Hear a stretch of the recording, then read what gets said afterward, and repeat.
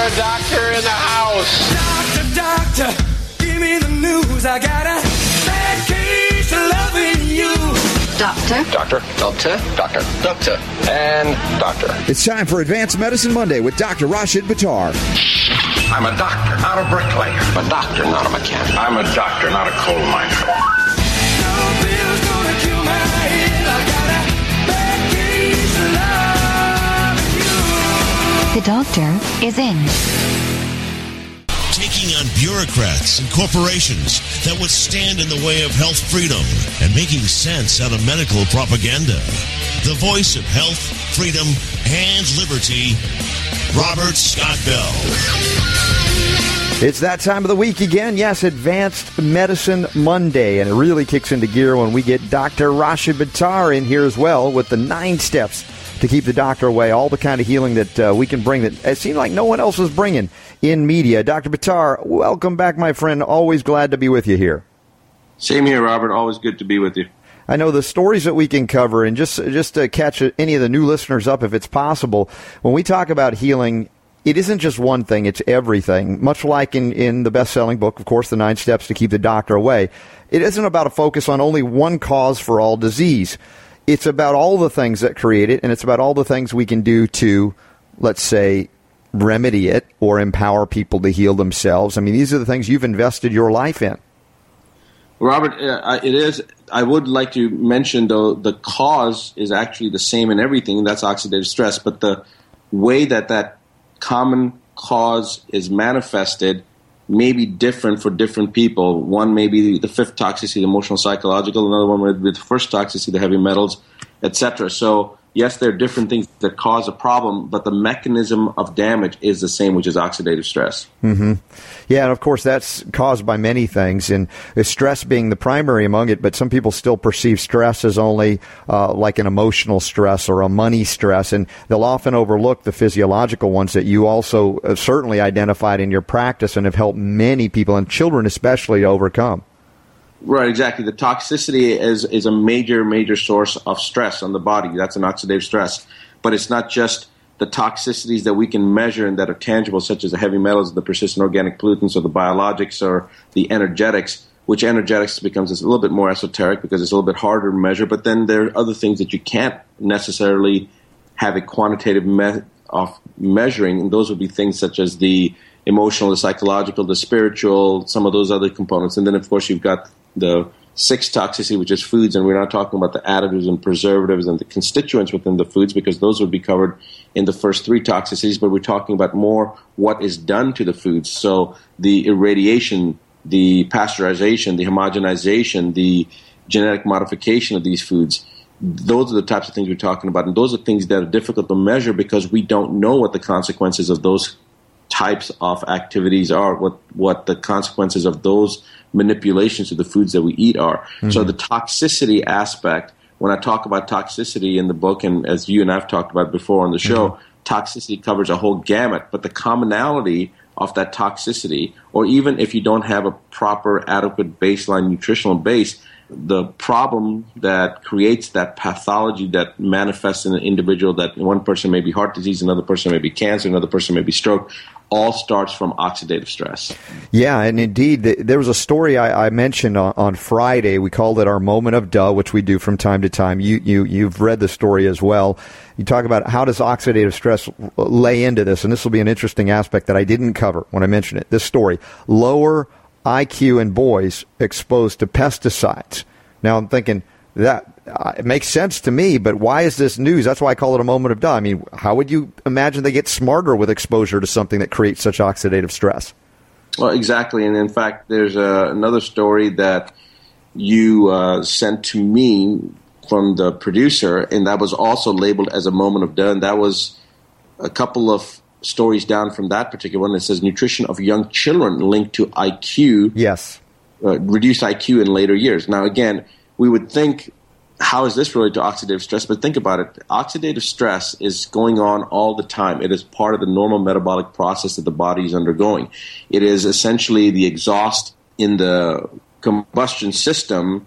Similarly, oxidative stress is the exhaust in our body's ability to burn fuel.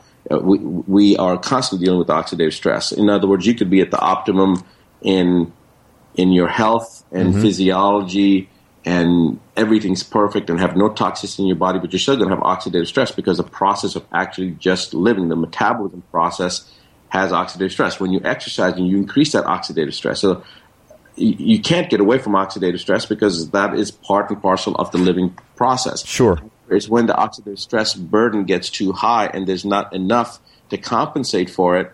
When I say compensate, that's the antioxidants. We all have heard about antioxidants, anti meaning against, oxidants, oxidative stress. So it's the antioxidants that neutralize that oxidative stress that we're going through. And a proper nutritional base is key to making sure that there's reduced oxidative stress. If you don't have the proper nutritional intake, then your body is actually being skewed over to that imbalance side at a greater level because you don't have the antioxidants, but you also don't have the fuel that's necessary in order to reduce that oxidative stress. Certain types of foods may have a greater oxidative stress in the process of metabolizing those foods than other foods.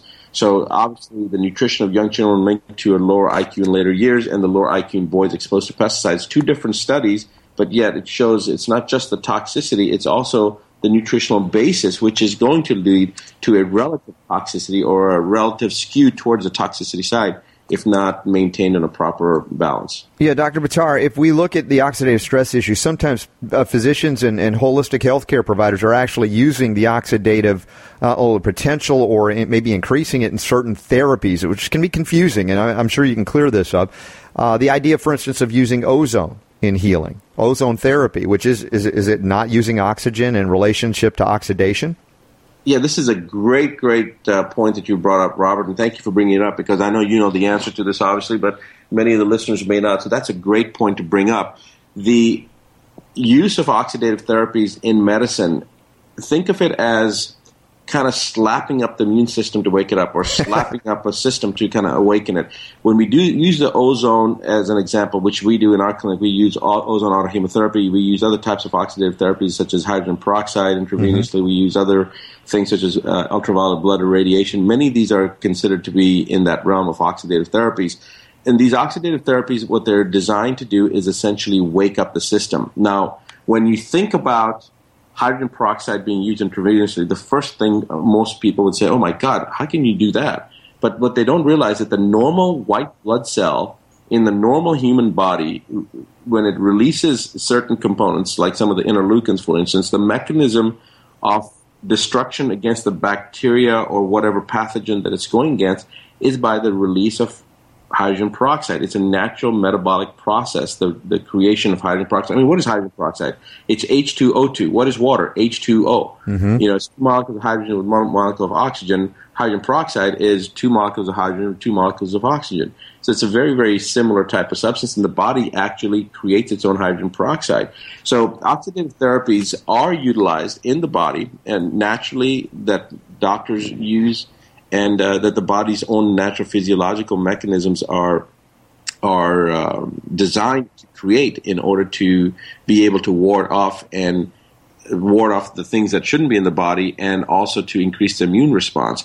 But let's just use ozone as an example. When you use ozone, you're creating a burst of oxidative stress, which obviously we've already discussed. Increasing oxidative stress is not a good idea, but when we create this increased burst of oxidative stress, there's a mechanism behind it. There's a method to the madness that's being utilized, and I'll explain it this way. Think of the blood as this major highway, and the highway has a lot of trash in it, a lot of stuff that shouldn't be in there, and those are the bacteria, the viruses, the spirochetes, mycoplasma, abnormal cells, mutated cells, cancer cells, whatever, all this trash that shouldn't be there. And basically when you put in ozone into the bloodstream, it's like a wall of fire that comes down. Think of a tunnel, think of firemen inside this tunnel, think of people inside this tunnel that are not firemen, and then think of this burst of fire that comes down the tunnel, and the fire just wreaks havoc and for 10 seconds just burns everything in its path in this tunnel. Well, the firemen have the fire retardant blankets that they can pull over their head to protect themselves. And the firemen they're supposed to be in that tunnel. So those would be analogous to the healthy cells in our body. And those healthy cells have a fire retardant blanket, if you will, to protect them against this huge burst of oxidative stress called catalase peroxidase. These are enzymes within the cells that actually are released in order to protect the cells, the normal healthy cells. However, the people that aren't supposed to be in there, the trash, stuff that's not supposed to be in this tunnel, that would be analogous to the viruses, the bacteria, the spirochetes, all these other mutated cells, cancer cells, fungus, etc., that's not supposed to be there. Well, these mutated cells, the cancer cells, the yeast, the spirochetes, mycoplasma, bacteria, viruses, they don't have the capability of increasing peroxidase and catalase within their own systems. And so they become very susceptible and exposed to this burst of fire, which when it comes in, just wipes everything out. Now, to kind of bring this into a more practical sense, I just had an ozone UVBI done yesterday and the day before because I found a tick on my head. I naturally get these once every month as part of my own. You're out in the ranch. I mean, you're out there in the woods and things. It would be surprising if you didn't have something like this occur. Well, this summer so far I've had 3 ticks on me, and this particular one I found it, and I didn't think it had bit me, but within a couple of hours I noticed that it was swollen back there where I pulled it off in the back of my scalp and the occiput region. And so I was, there's always a possibility of Lyme's disease. And again, I believe that Lyme's and these type of conditions are opportunistic. That's why I categorize them into the third toxicity. My immune system is very strong. I have responses all the time. When people say, I don't get sick, that's not a good thing. I don't get sick, but I have a runny nose or whatever. So I know my immune system's intact. I get my regular treatments. I've done a lot of detoxification over the years. But I knew that because I had this tick bite, I better get some ozone because that'll basically kill everything. Now, I was also fasting, and normally when you fast, at least with me, I've noticed, and some of my patients that have fasted for health purposes, the blood looks really, really red, nice and bright red. When I had my blood pulled out, it was extremely dark, and it just so happened that one of my patients was there getting the treatment at the same time, and her blood was just bright red, and we compared them. We were looking at it, we were commenting, and I actually thought the bright red was mine, and the other one was a patient that we're treating for cancer, but she's at the end of her treatment, and that was actually the bright red was hers, and mine was unbelievably dark, almost beyond maroon, almost to the point of looking black, which made sense why it was that way because there was a bunch of other things that showed up on the Ondomed and myself. We took that thing through ozone, took that blood through ozonation and put it back up, and the difference was literally night and day. It was that drastic. And the next day I did it, it was already lighter. Not as dark as the first day, but then it got even lighter. When I said lighter, I don't mean when I say lighter, I mean more bright red. So sometimes blood, if it's really, really polluted, will look black, dark maroonish. When it's clean and healthy, it'll look bright red, just like crimson red. And that is how, just by visually looking at it, you can tell the difference. And so that's the before and after of the ozone. So what's the ozone doing? It's going in there, killing everything that shouldn't be in there, basically sterilizing, cleaning everything, and only the healthy stuff is still there. And that's basically why we would use ozone in a clinical practice. And I know that was a long drawn. Well, no, it's huge and intense, but I mean, that's when we talk about advanced medicine, we live up to it. That's what you do. And the thing is, making it accessible to people. I want to come back from this break because I had someone I talked to recently, and you and I talked about this as well in dealing with people that are in the autistic spectrum, so to speak, as it's been defined or as it's the terms are used out there in medicine, and have, let's say, gone for ozone therapy, and it didn't work or exacerbated. We've talked briefly about this, but I want to address this because it's a matter of using these things appropriately, not just using them or having access to them, but finding out where we use them. So that's what we're going to do next on the Advanced Medicine Monday version of the Robert Scott Bell Show with Dr. Rashid Buttar. All the links are up at robertscottbell.com, including the links to the international best-selling book, The 9 Steps to Keep the Doctor Away. Check it out. Back after this with more of Dr. Buttar. If you're looking for FDA-approved radio, you're listening to the wrong show. This is the Robert Scott Bell Show.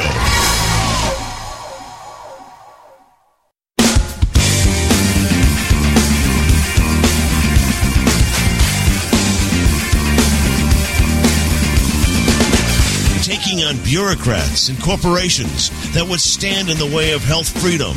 Here's Robert. Back with some advanced medicine and, of course, sometimes known as Medical Rewind. A lot of the links are up. If you missed any, it's real easy to access them through medicalrewind.com. And even better, advancedmedicineseminars.com. Why did I say that? Well, we've mentioned it, Dr. Buttar and I, but it's happening September 21st and 22nd in Philadelphia, Pennsylvania. How cool is this? I'll be there. And, of course, Dr. Buttar will be there. We'll be talking about some others as well. But you can check it all out at advancedmedicineseminars.com. Very excited to be up there with you. Well, it's going to be a great, great event, and it's only the first of many because our goal is to have this event every 2 months in a different city, cover the entire United States within a 1-year period, do 6 a year, and the schedule of the events is already up there. We will be, the goal is at least, we will be spreading information far and wide and allow other people to have the opportunity to tell their family, friends, loved ones, whoever may benefit from this information to come, because it's so difficult to cover something in an hour or 2 hours, as you know, Robert. Yes.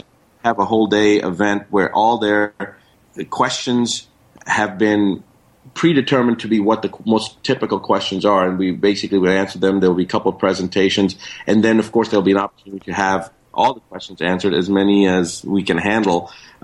People have been asking, so is this going to be an 8 to 5 event? Well, it is kind of an 8 to 5 event. The first day is going to be for healthcare providers, and the second day is going to be open to the general session for everybody, for providers and for the lay public. But I anticipate that we're going to go a lot beyond 5 o'clock because you and I tend to do whatever's necessary, and you know, people may think, oh, well, we're dedicated to this and that. I speak for myself here, and I think I speak for you. It's actually that we get reinvigorated, and it refuels us as we see people getting the information that they need and becoming empowered with that knowledge. And so it's not as if we're sitting there saying, oh, well, it's almost 6 o'clock now, and we got to stop. The only reason I would stop is if I needed a bathroom break or needed a Yes, exactly. Well, you know, we're driven by this passion to help people, to bring the power to heal back to them. And so it's exciting we can bring this advanced medicine seminar, kind of what we do in a miniaturized version, although it's intense what we get out there. A lot of times it's fun too, and we intend to have fun with it. The idea is to take it out and expand it and have the interaction. So those of you in the northeastern corridor or wherever you want to come from, plan ahead. Go to advancedmedicineseminars.com. We'll be getting more information each week as we get closer to that, but it's very exciting what's happening. Now, I want to go back to the ozone issue because I had a friend of mine who was on recently who had gone through ozone therapy, and I suspect is very metal and mercury toxic because she went in and had this treatment done. They don't know what's going on. It is Lyme. It's not Lyme. And it's one of those cases, the medical mysteries. And so she went in and had ozone therapy, and it just made her worse. And I said, I'm not saying that ozone is wrong for you, but I'm saying the sequencing could be wrong for you if you have not addressed the metal burden that I suspect you have. So I want you to bring that aspect of out so people not only learn about these good potential things, but also the hazards of doing it wrong or in the wrong sequence. Well, Robert, that's a fantastic point that you brought up. Again, today you seem to be in a role in anticipating points could be misunderstood by people. And this is actually a common misnomer among the healthcare profession itself, actually, because there is an important sequence to follow. And it would be similar to thinking of one step is getting in the car, the other step is opening the door. But it's very difficult to get inside the car if you don't open the door first. And so you have to make sure that those type of crucial timing components are addressed. Now, on an issue with this, like, is it Lyme's disease? Is it not Lyme's disease? I will tell a story which may bring this point home. I've had a lot of patients, when I say a lot, maybe 3-4 dozen patients referred to me by doctors that are specializing in Lyme. And some of these doctors, they were actually, one of those doctors was in the movie. The movie was actually about, he was a major component in the movie about the Lyme's disease issue. I can't even remember what the name of the movie is, Robert, but I think we covered it in the show last year. Yes. Anyway, so some of these patients came on their own accord from those doctors, and a few of them were referred to me by the doctors themselves because they had been treated with long-course antibiotics for years, and the patients had shown some marginal improvement and then had deteriorated, or whatever the case was. There wasn't any continuation of the improvement. So when the patients came to me and we started dealing with them, started treating them, one of the questions that would always throw them off, they would ask me this question, and my answer would always throw them off. And they'd say, Dr. Buttar, do you have a lot of experience with autism, with Lyme's? And I would say, well, it depends. What do you mean by experience? Well, have you treated a lot of Lyme's? And my response was always, well, I don't treat Lyme's. So they're thinking, then why am I here? And I tell them, and by the way, every one of these cases, I would say probably, I shouldn't say maybe every one, maybe 95% plus of these cases. Right. And at the moment, I can't think of anybody that hasn't responded this way. Within 3 to 4 months, if the symptoms were not completely gone, Robert, the vast majority of those symptoms are gone. And the thing with Lyme's is considered the great masquerader. So to me, it's very, very simple. It's that hierarchy. 7 toxicities. The first one's a metal, second one's persistent organic pollutants, the third one's opportunistics. The third one, opportunistics, is where Lyme's falls in. Lyme's is caused by spirochete, and I won't go into all that aspect, but basically Lyme's falls into that third category. Well, the first category, the heavy metals, and the second category, the persistent organic pollutants, those 2 toxicities are highly immunosuppressive. If you have a suppressed immune system, your body can't respond naturally to the opportunistics, or what I call, when I say the opportunistic toxicities, the third toxicities, that's the substances or the organisms that need an opportunity in order to manifest their toxicity. So those are the bacteria, viruses, fungus, etc. And spirochetes fall into that category. And so you want to first and foremost upregulate the immune system, and the best way to doing that is get rid of the toxicities. You don't need IgG and immunoglobulins and interferon and all this kind of stuff that's just unbelievably idiotic to me that somebody would use these things. Because let's say IgG, which yes, of course it's going to bump your immune system, but for what? For what period? Right. 8 hours, 12 hours? 24 max, and then what are you going to do? Take another $500 IV again, and you're going to continue doing that every day? I mean, that's a ridiculous concept to even use, and many doctors are using this to help their autistic children or help this person, that person, and it never works. Why? Because it's very, very short-lived. It's like literally putting a Band-Aid over a hose that's got a huge rip on it. Yeah, it may stop for 5 seconds, and then it's going to burst right through that Band-Aid. It doesn't do anything. So you have to look at what is the cause and address the cause. And here, in this particular case, by getting rid of the metals and by getting rid of the persistent organic pollutants first, you then allow the immune system to start to re-stimulate or reinvigorate, or give it an opportunity to reinvigorate and stimulate it and get it going in the right direction. Yes. And at that point, now your immune system has a chance to start working against the spirochetes. And now when you send in something like the ozone, you basically get rid of the bulk of it, if you will, and the immune system cannot take over and start to deal with it. So what we do with some of our patients, if we are going to hit them with ozone UVBI, we do it for 5 days in a row. Then the second week we do it 3 days in a row, and then after that we do it for a week, once a week for X amount of weeks, depending on what the patient needs. And by that time, by usually the second, third, fourth month, people are without any symptoms. They're doing great. They're feeling better. They haven't had that much energy in the last 10 years. They're not on the chronic antibiotic therapy that's suppressing their endogenous bowel flora, et cetera, et cetera. So it's a whole cascade, it's a domino effect. So the reason that you brought this point up, Robert, which was so instrumental, and I'm so glad that you did. Again, you're the master weaver in creating this tapestry, so that making sure that people understand clearly by looking at the picture what the intent behind the picture is, and that's what kind of led me down this primrose path, if you will. But I'm so glad you did, because it's so crucial for people to understand this component and how this works. And the order sometimes is not as crucial. For example, whether you deal with the persistent organic pollutants in this particular case first or the metals first, that part of it can be rearranged. It doesn't matter. But to deal with the lines, to the spirochete itself, without addressing the first 2 toxicities, is a crucial mistake that will not matter. I mean, it will not matter what you do after that. It's just not going to work. It's crucial that it be done in that particular order, meaning that you deal with the toxicity aspect to reduce the burden on the immune system, and thereby allow the opportunity for the immune system to start doing its own job. Jane Garcia, my nurse practitioner, if she hears the show, I know she's going to be very, very upset with me for saying what I'm about to say, but the crucial component of this mistake would be the same thing as going to the bathroom and then put on your pants afterwards. You need to first pull down your pants and then go to the bathroom. And so this is how important in the spirochete example, the Lyme example, it is for the order. Sequencing. Yeah, it is something that seems to be a logical, common sense approach, but so many are almost enamored and overwhelmed by, let's say, a Lyme diagnosis. And of course, it's like the germ theory that bled its way beyond its place in understanding how we interact with the microbial world. And instead, we even though we know better, I say this in the general that we're supposed to be holistically inclined, but then modern medicine has lost it. They can't do it. Now they come to a naturally inclined one, and we put all, let's say, our basic training and we throw it behind us. Like you said, we forget how to go to the bathroom, and we could jump right for the kill. Exactly. And, the thing with Lyme's as an example is, as we mentioned earlier, that it is considered to be the great masquerader, and the CDC says that for every one case that's diagnosed, there's probably 10 that are undiagnosed.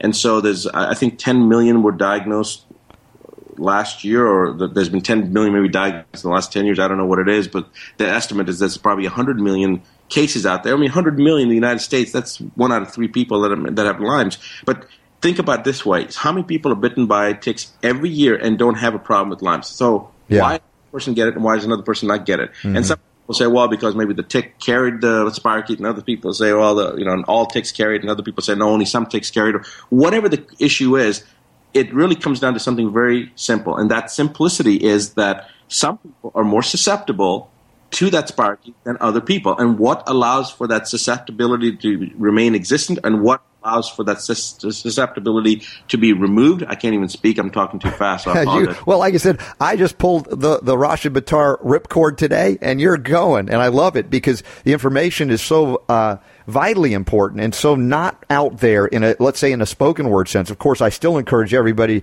to pick up the 9 Steps to Keep the Doctor Away, because it's all laid out there beautifully, and there are videos and stuff, and we'll get more out at the Advanced Medicine seminars. But to go through this week by week, and you could see how these things all fit together, especially as big an issue as Lyme is and as big a failure modern medicine has been. Let's be honest about how they've treated it through just antibiotic monotherapy or even multiple antibiotics, and just completely abandoning the idea of the terrain if they ever had it.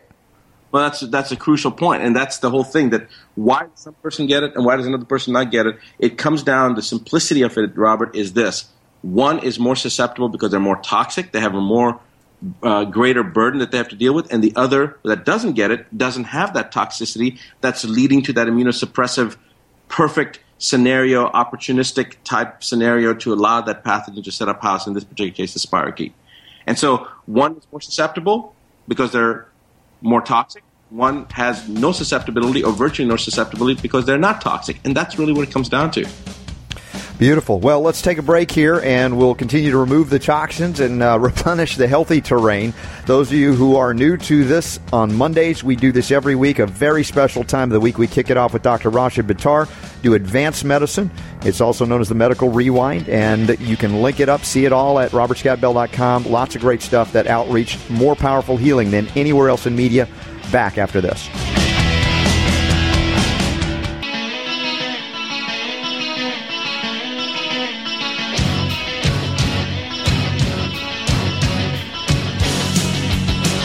Rocking the health world through the power of radio. It's the Robert Scott Bell Show. With all the information we're relating today on Advanced Medicine Monday here with Dr. Buttar, it can be overwhelming, but then some people will say, well, I kind of get it generally, and it's fascinating, but what about me? What about my circumstance, right? And we were talking about my friend who may have had what I would perceive as a homeopathic healing crisis. Maybe the docs didn't understand the detox pathways, didn't open them up properly, and there's a technical name for the healing crisis as well. Well, Robert, it's actually not even that it wasn't necessarily that the pathways weren't opened up right. Even if the pathways are opened up right, it's the natural process of detoxification will elicit what they call that healing crisis, known as the Herxheimer's response.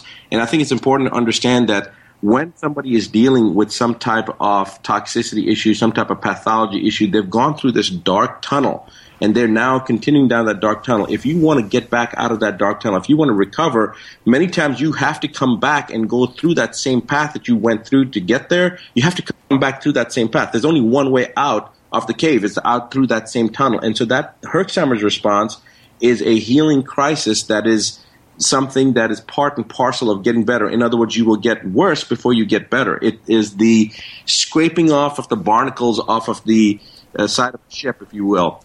You know, you're going to have a lot of muck at the bottom as you start scraping this off. Or maybe a better analogy would be you look outside and the sky is kind of hazy, the grass is kind of brown. You need a lot of rain. You know that we're in a drought situation.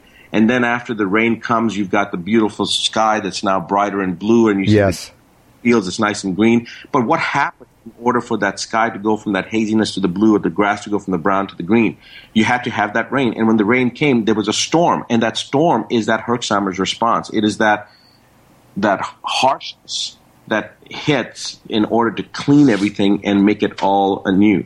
So it's important to understand that the Herxheimer's response, even if the pathways are opened up optimally, you may have, the sicker you are, the chances are the better chances are that you will have a Herxheimer's response. And it's important to embrace it, accept it, and look forward to it. In fact, our shift that we talk about when we're treating our cancer patients, that is nothing but that Herxheimer's response that they're getting when the body's immune system is recognizing the cancer for the first time as being foreign and starts responding to it. That is absolutely brilliant, and it's something that I think we can all tap into. But it's almost so obvious that it's easy. It's been easy, evidently, to overlook. We've been, hoodwinked in a sense by magicians and wizards who, hey, don't look at that. Come on over here for our medicine. Of course, and these people are genuinely struggling and looking out and saying, where do I go? Who do I trust? That's why we're here consistently all the time, because there are people that come and go all the time with these messages like the carnival barkers and the hucksters, and they run and hide. Then they come back out again in another incarnation. We're out here all the time saying consistently the same thing, teaching, getting people to the point where if you're ready, tap into this information. We'll get you where you need to go.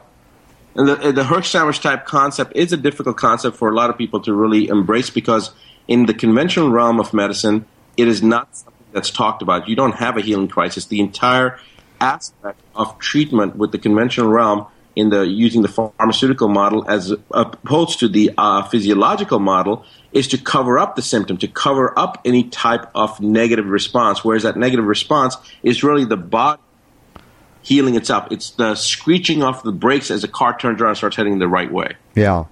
Well, exactly, and the tools to do that, they're available. Sometimes they can be right in your neighborhood health food store. Sometimes it can be by going to see a holistic health care provider.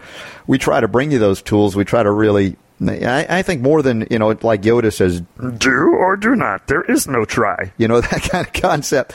It's more than trying. It's literally putting this into practice, listening to your body, opening up the pathways, and suddenly the miracle occurs. But the miracle was that, could we listen? Can we hear the message? And if we don't clear it out, then we're too gunked up. We never get the message.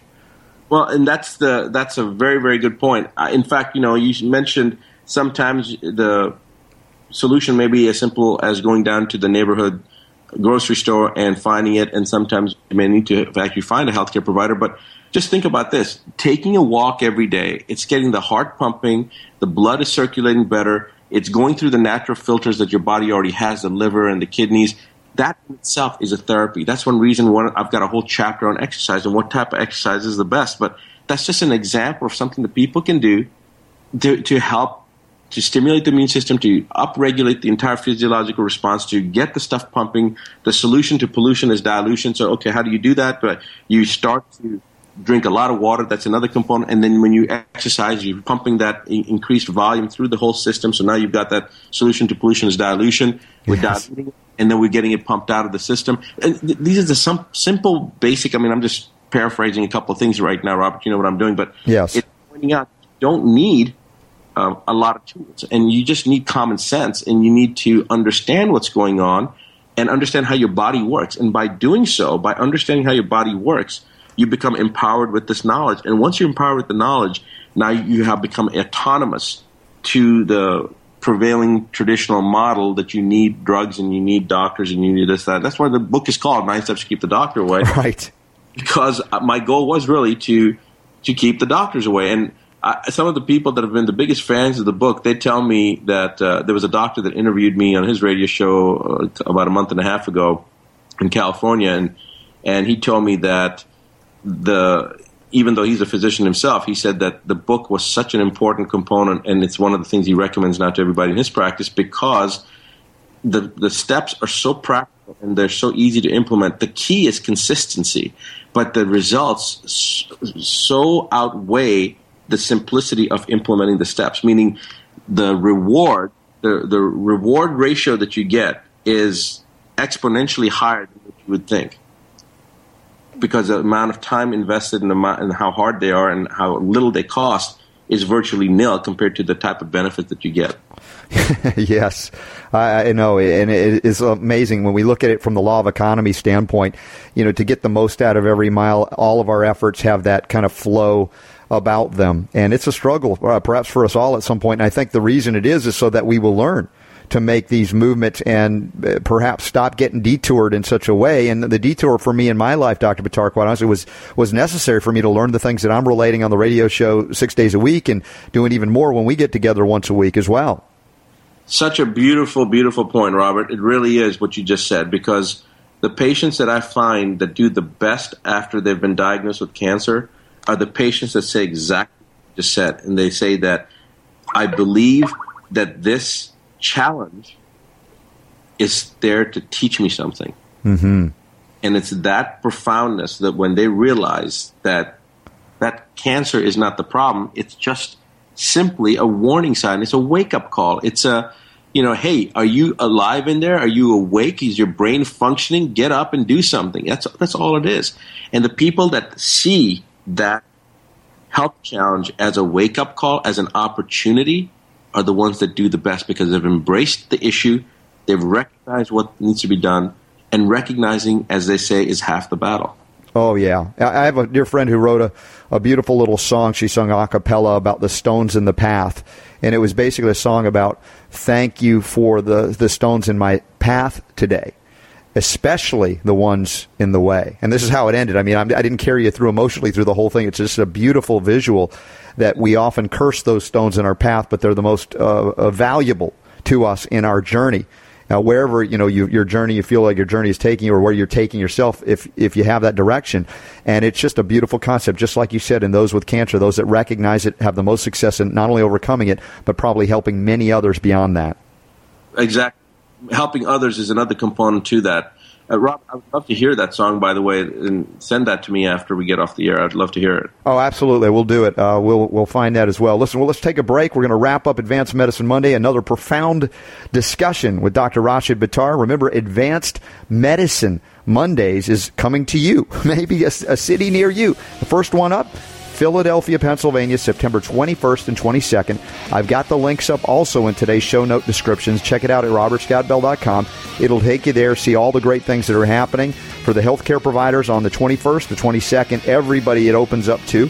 And we'll talk more about that. I'll be there as well. Very excited for what is happening. Dr. Buttar, stand by. We are back to wrap up this Advanced Medicine Monday after this. The Robert Scott Bell Show.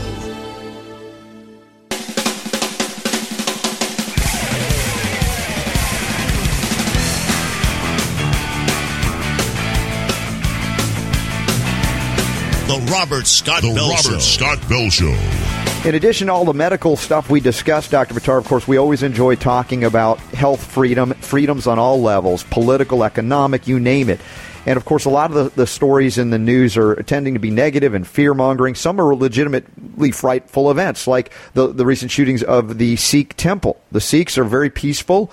They're not linked to any sort of anything. But regardless, now it's an international event because the Indian government has claimed outrage to the Obama administration as if he's responsible. Obama could say, hey, we need more gun control. But what about the question being raised, the 200,000 deaths of farmers linked to Monsanto? Why isn't the Indian government complaining about that? Well, first, Robert, I don't understand. It's a little conspicuous, don't you think, that something happens to the Sikhs and the Indian government is expressing outrage to Obama? I mean, why is that? Why are they expressing outrage to Obama? I don't understand that. I'm suspicious. I mean, I think this is part of that global UN agenda, quite honestly, with what we've seen. How can we disarm the Americans? Because they're the only thing standing between total global domination of a government. The people being disarmed, that's it. Tyrannical government, there's no stopping it. So for me, I'm suspicious. I've said this for a long time, that the one thing that they're not taking into court is the right to bear arms. That constitutional right, which we're the only country that has that. I mean, we're the only country where you have, a third to half population that's packing. So, yeah, how do you do that? And you're right. This is, to me, again, goes right back to that false flag event type of a scenario. Yeah, and that is something that awareness is raised here. Some people still don't understand the connection between anything. There are those who have said that if it happens on a global stage, you can bet on some level it's planned. If not, there are contingencies for if this happens, this is how we respond, because we must program the population to respond to not ask questions, like always the lone gunman theory. You know, case in point, why we love Liam Sheff so much in his book Official Stories. He's busting up the official stories because it's always there to protect the officials. Yeah, you know, I've got to get a copy of that book. I spend so much time on his website. I got to get a copy of that book. I really want to get the copy of that book. That's like perfect reading on the plane and stuff. Oh, yeah, you will dig it big time, Dr. Buttar. I mean, it is that amazing. And the thing, he weaves it so well with the humor, and it takes these long, it could be a whole book on any one of those chapters, but the way he weaves it, you're coming out, and then the resources to other things. It's a lot of fun. And then you begin to look at things much like in health that we talk about, but you begin to look at everything differently. And you're not made, let's say, a victim as easily in that case. You're actually becoming the creator or co-creator of your world because those other people want to control you. Suddenly you look at them and go, not going to work anymore. You know, Robert, it's true that when you're not a victim, you're the opposite immediately. It's almost like the adage, if you're not part of the solution, you're by definition a part of the problem. In other words, if you're not a victim, then the only opposite thing of a victim is somebody who is not a victim. Yes. Opposite. What would be the antagonist of a victim? I don't mean like an inducer of harm to somebody, but you understand what I'm saying. And that stuff is very powerful, because when you stop seeing yourself as this being that has no control and you see yourself as having control, when you become empowered, you know, there's a whole cascade of events, again, like that domino effect that starts taking place. You start feeling stronger, you feel better, you feel more aware, you become more stronger, you become more resilient. Yes. The cascade continues and continues. And so to me, just the fact that there's an opportunity for people to understand why they're not a victim and there's something else at play over here, has such dramatic implications and allows them to become masters of their own destiny. Mm-hmm. Well, and isn't that what we'd like to see for everybody? I mean, wouldn't we all be better off if people were empowered and were actually acting on their power to create the world that they want to be in? I mean, would they be less time or no time spent on worrying about what everybody else is doing, messing with everybody else's business? I mean, I know that's an idealistic thing, but doesn't it start as well by feeling like, hey, I've got control over my physiological destiny, which has been lost due to the monopolization of medicine in the way it is today? Well, exactly. If we believe what monotheistic religions teach us, that we are built in the image of the Creator, then isn't that what we would want? We would want to be, I mean, the Creator is all empowered, is all knowing, all powerful. And so, as you said, isn't that what we would want from everybody? That's exactly what we would want. And I think that this comes back to what we've talked about, the sinister aspects and the evil. You know, there's a difference, but you go beyond right and wrong to good and evil when certain things are being done on a global scale. And so I think that the powers don't want us to be empowered like that. And it is our Creator-given right to be empowered and to be everything. Yes. Yes, but so many of us were taught, or maybe inadvertently, it wasn't even an overt teaching, but the very fact, like my upbringing, being brought up with the medical interventions on so many levels, we didn't question. It was just, here, take this. And that is not being a creator in your own world. It's just like, okay, whatever, you're waiting for the next handout. And that happens on so many levels. You know, we could say, oh, it's all about but welfare happens in a subtle way, too, medically. Oh, absolutely. I think it's actually happening more and more on a blatant level, if you think about it. And we're not sugarcoating it like we do the welfare aspect. Mm-hmm. We're just making it as if it's the only way. And anybody who steps out of that box of the medical, traditional, conventional model is ridiculed. You know, there's one thing with the welfare mentality of having a sense of entitlement, but there's another greater destructive emotion that they can create, and that is one of ridicule, because nobody wants to be ridiculed. Right. No, that's the thing. Until you have such a point where you realize that the ridiculers are ridiculous, and you'll go, have at it. You just there's that point too as well when you know so much of their own absurdity, it doesn't faze you in the same way. But at the same point in time, there are still people falling prey to that. And I hope that's a big reason why people are tuning in to Advanced Medicine Monday here every week on the Robert Scott Bell Show, Dr. Buttar. Well, Robert, it's funny you brought that up because one of my staff said that the greatest line that they liked that I had was when 2020 asked me, and I think Fox TV even did this in San Diego a couple of years back when they asked me, well, how do you respond to, Dr. So-and-so from the American Academy of Pediatrics, the president of the American Academy of Pediatrics, or Yale University. 2020 did this with Yale University. I don't even remember who these doctors were. And I remember thinking in my head when they asked this, well, obviously I must be doing something right because I don't know who they are, but they know who I am. But regardless, the line that they liked so much was when they said, well, how do you respond, Dr. Buttar, to these to so-and-so at this university when they said that you're a charlatan practicing quackery? And my response was, well, I really don't care what you call me and what you title it. As long as you don't put me in the same category as them, I'm happy with it. Brilliant. Beautifully said.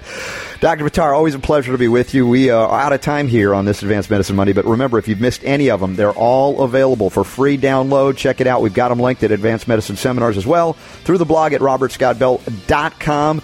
Until next week, Dr. Buttar, we'll keep rocking and rolling like we do in health and healing and remind everybody that the power to heal is yours.